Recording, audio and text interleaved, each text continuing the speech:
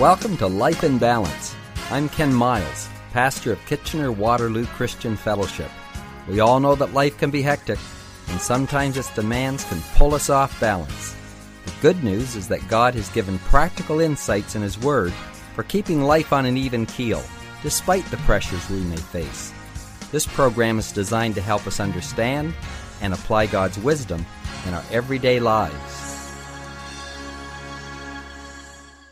Good Thursday, everyone. All of this week we have been talking about peace. And what we have seen thus far is the importance that peace has in our life. It has personal application. We want to have peace of mind. We want to have inner rest. And then we see that there is an interpersonal application. We want to have peace in our relationships, in our family, where we work. And then there is an implication in our community. We want peace on our streets. We want a freedom from fear and conflict. And then, of course, it has international ramifications. We want peace on earth. We want peace between nations. We want an end to war. Now, what the Scripture tells us, that Christ came to make peace, that He is the Prince of Peace, and that our peace is wrapped up in His person. The Scripture says that Jesus is our peace. And really, He is the answer to everything that we want in the area of peace. He gives inner peace in our soul. He gives peace in relationships. He brings peace to our community, and He brings peace internationally. Now, of course, that final application of peace to nations is only going to come as He returns as the King of Kings and the Lord of Lords, and when every knee bows and every tongue confesses that Jesus Christ is Lord, at that point, the final application and the fulfillment of all peace will come to earth. But till that final time, we can experience peace in these other dimensions. We can experience peace in our life. We can experience peace in our interrelationships. And that can extend then, of course, to the community and the world. The Bible has much to say about peace over and over. Its admonitions to us is to receive the peace of God and let it be multiplied in our lives. Now, Matthew chapter 5 and verse 9 records Jesus' teaching, and He says this, "Blessed are the peacemakers, for they shall be called sons of God." Now, this tells us that we are to be peacemakers, that peace can be made. Another verse we can look at is Romans chapter 14. And verse 17 says, "For the kingdom of God is not eating and drinking, but righteousness and peace and joy in the Holy Spirit. For he who serves Christ in these things is acceptable to God and approved by men. Therefore, let us pursue the things which make for peace, and the things by which one may edify another." Now, this is telling us that the kingdom of God, this whole aspect of God's reign, as we talked yesterday, His reign is His rule. And the increase of His government and peace, there'll be no end. You increase the rule of Christ in your life, and you will automatically extend and increase peace in your life. And so this is telling us that the kingdom of God is not in rules and regulations, but it's in the aspect of having righteousness and peace in our life. We need to receive this peace. We need to pursue the things which make for peace. This is telling us that peace must be made. You're not going to just stumble across peace.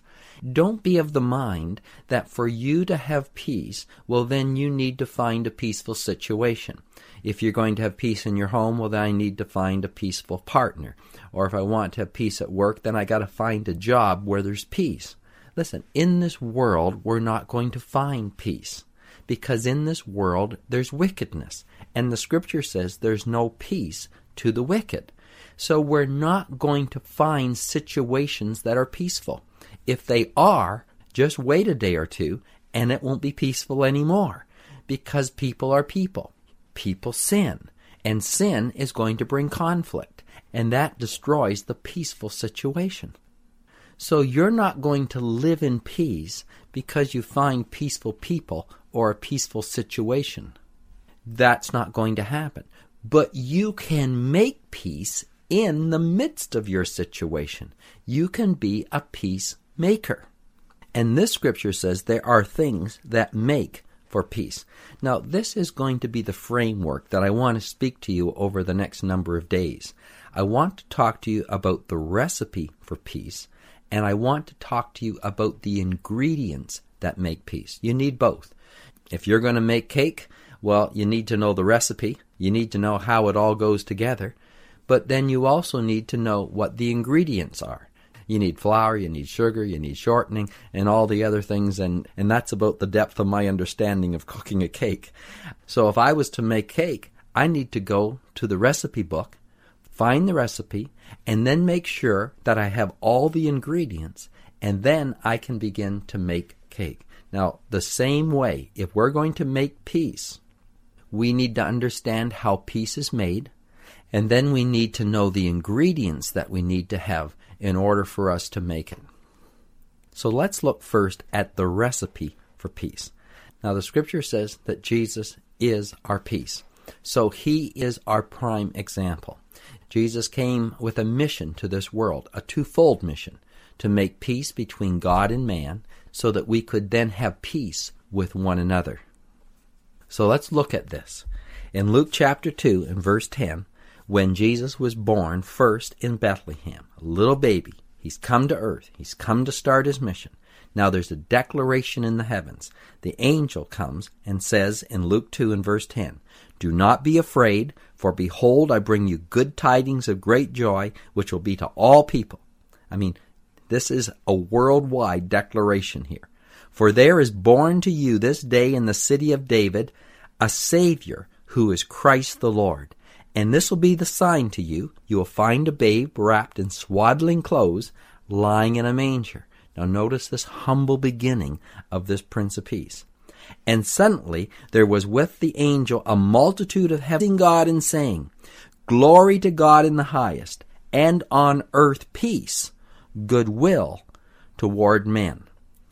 There was a unilateral declaration of peace that came to the world that was made through the angels when Jesus was born in Bethlehem. Now, why did this need to be made? I'll tell you why. Because there was enmity between God and man. When man sinned, it was a tremendous offense in the face of God. God is the creator of everything, and he is to be honored and glorified and obeyed. And when man rebelled and sinned, he started a war. He started a war with God. And I tell you, we don't want to be at war with God because God is omnipotent and he is going to win. Adam's sin was an act of rebellion against God. In Genesis 3 and verse 4 and 5, the serpent is tempting Eve and he's telling her to go ahead and to eat this fruit.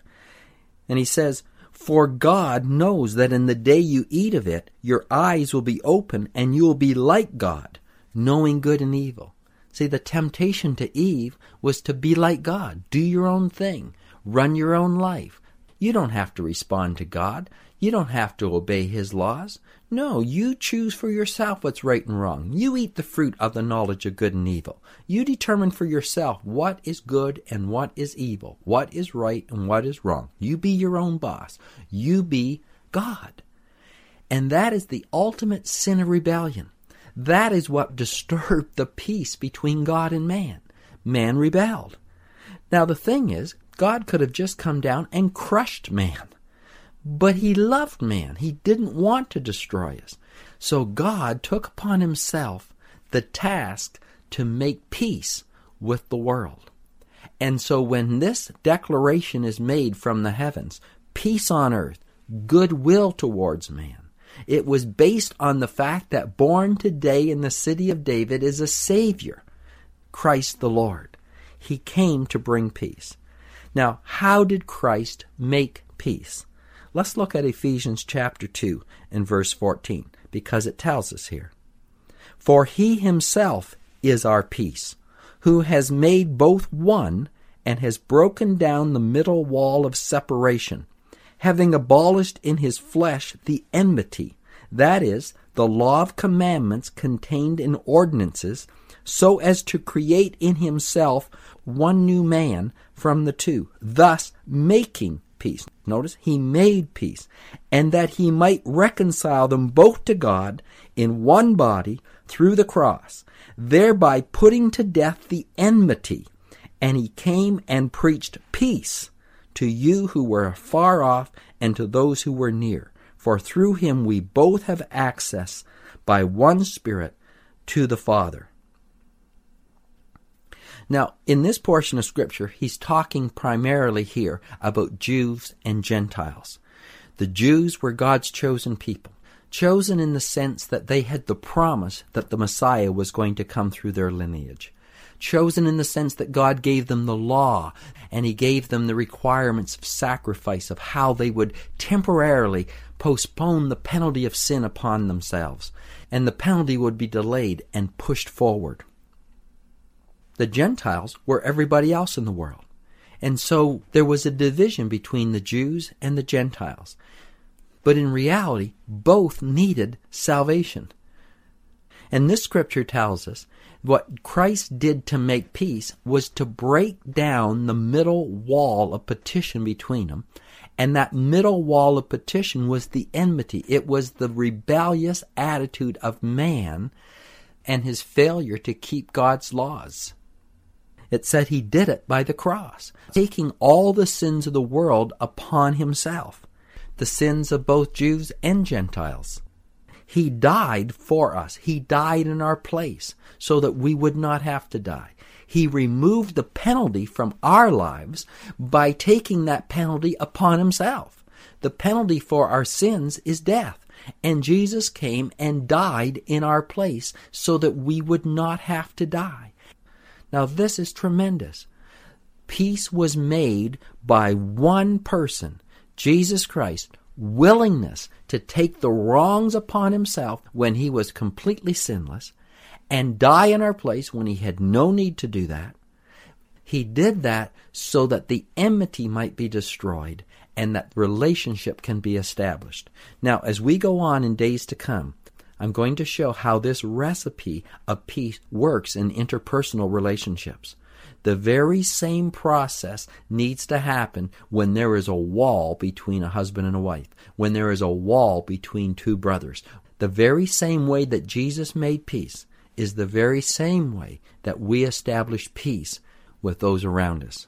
Well, our time again has gone so quickly, and we've just begun this, but we'll develop these thoughts further tomorrow. I'm Ken Miles. Bye for now. Life in Balance is a ministry of KW Christian Fellowship. We are located at 1000 Bleams Road in Kitchener. We would love to have you join us this Sunday for one of our services. The times are 9:30 and 11:30. Just go to our website at kwcf.org to register and to check out all our other activities. We have events for children and youth and people of all ages. Our mission is to connect people with God and each other so we may fulfill our purpose. Till next time, may God keep your life in balance.